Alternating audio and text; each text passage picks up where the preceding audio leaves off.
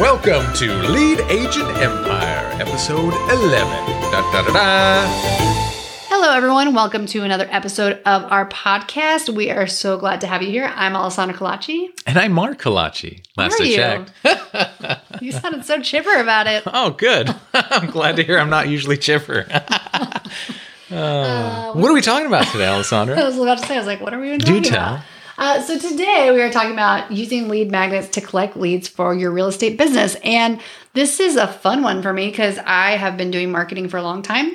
And lead magnets, there's different words for them, but basically it's something that is to entice people, to subscribe to your email list. And the good thing with that is it can be, before they're ready to take action. It's really to get them on your email list so you can stay in front of them. So we're going to kick off. I think I'll talk a lot this time. Yeah. This is definitely your field. I'm just here.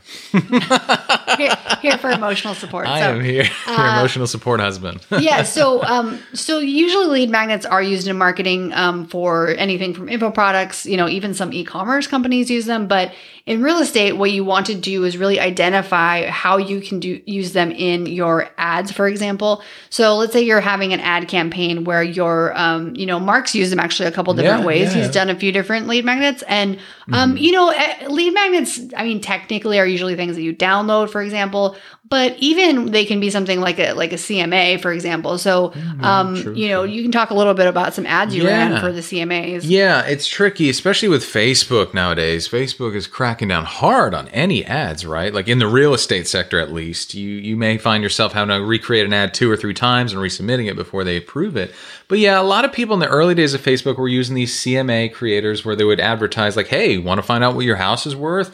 And, you got to be a little more tactful with how you phrase it. My broker in the early days was like, you can't really say it that way. You got to say, something more to the effect of find out what your house could potentially be worth. Something that watered it down so much that it sounded kind of goofy in my opinion. But I digress. The point is you can make a CMA, which is, as an agent, you're creating a market report for a client to tell them what their house may potentially be worth in the neighborhood and what it could sell for, things like that. That's how you get seller leads. But I'll let you take it from there. Sure. So, and you can really do a number of things. So, for example, some things you may want to do is be, looking at the local area and what kind of things people are interested in. So, for example, in Texas, people love football. They love it. So, what about sweet tea? I totally thought you were going to say sweet tea. I was like, no, not sweet tea. We love sweet tea. We do love sweet tea, but you can't, unless you're shipping that. So people love football, for example. So you may have something where you're like, hey, download a printable version of the upcoming season, for example, like schedule. And that's in certain areas, for example, different sports or different events or local events, for example, are a really good one. Really, it's similar to things that you might be sending them via email, or it's similar to things you may be even dropping off to people's houses, for example, as things that you're putting in the neighborhoods. And so it's just like a digital version of that. So you think about what you're already doing maybe and how you can turn that into something that they download and print out instead. And, this is definitely a long game.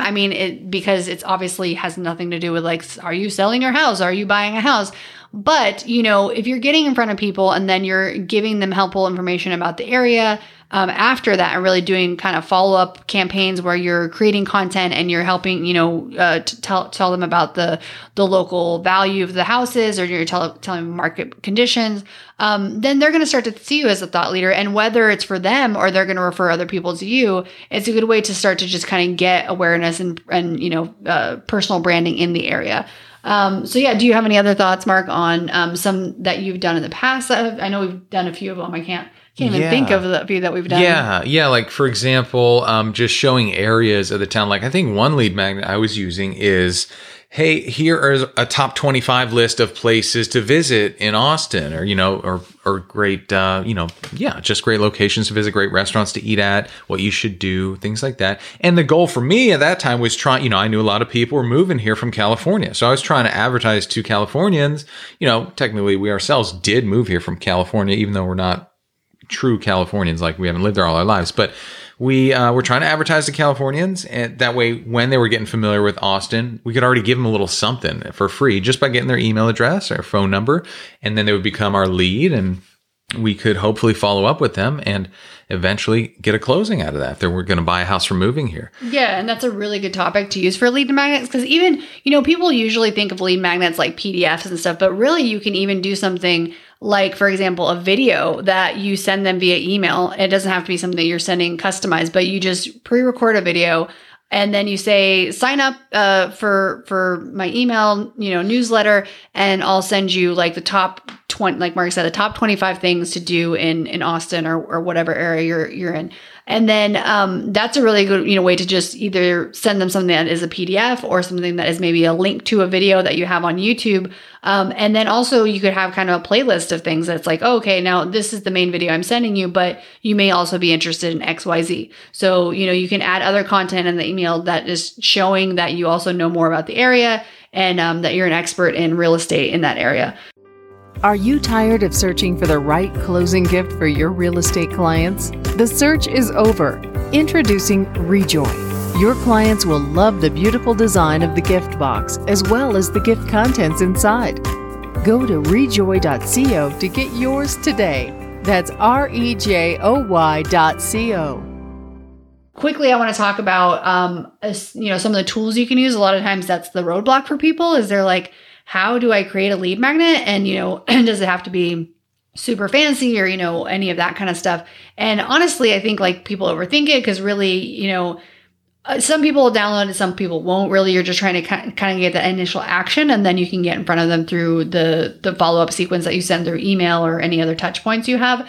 But there are a lot of really easy ways to create them nowadays. So you may have, for example, PowerPoint is something that a lot of people have on their computer already. Or if you're on a Mac, you may have Keynote. Those are two really good tools that you can actually just keep it as is and use some of the templates that are in there to create a lead magnet. Just, change the text and change the colors or to whatever you want to match your branding.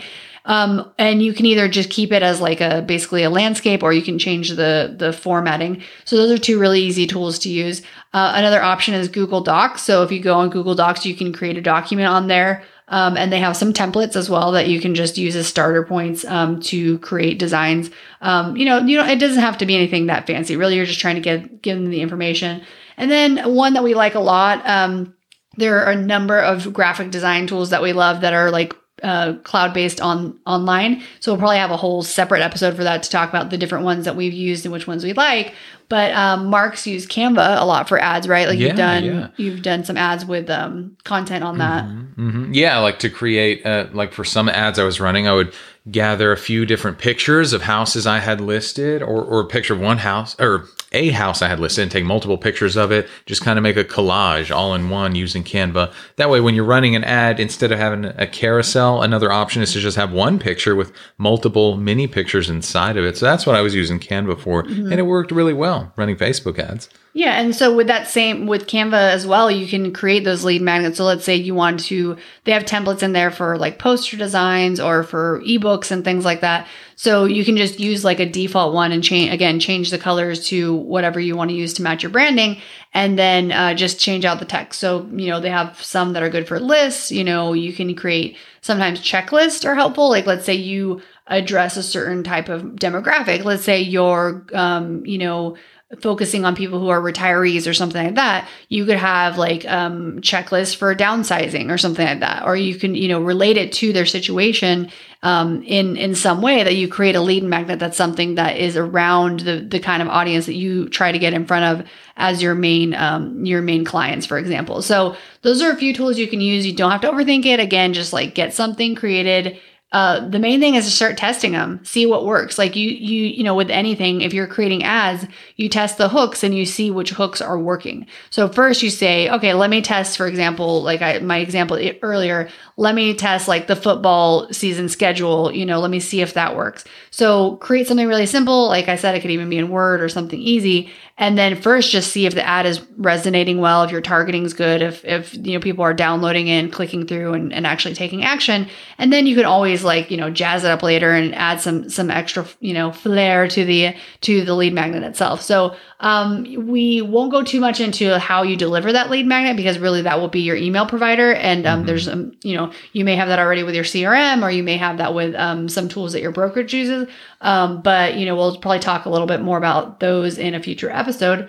But that's pretty much all I got. It's a short episode. Yeah, thanks, Ellen. No, it's right on. It's just where we want to be. And we do thank y'all for listening. What we want to do is ask you to leave us a 5-star review. We'd super appreciate it. Check out the show notes. If you want to head on over to one of our links, you can leave us a voicemail, or you can reach out to us on our website at leadagentempire.com. So thank y'all for listening, and we look forward to catching you on the next episode.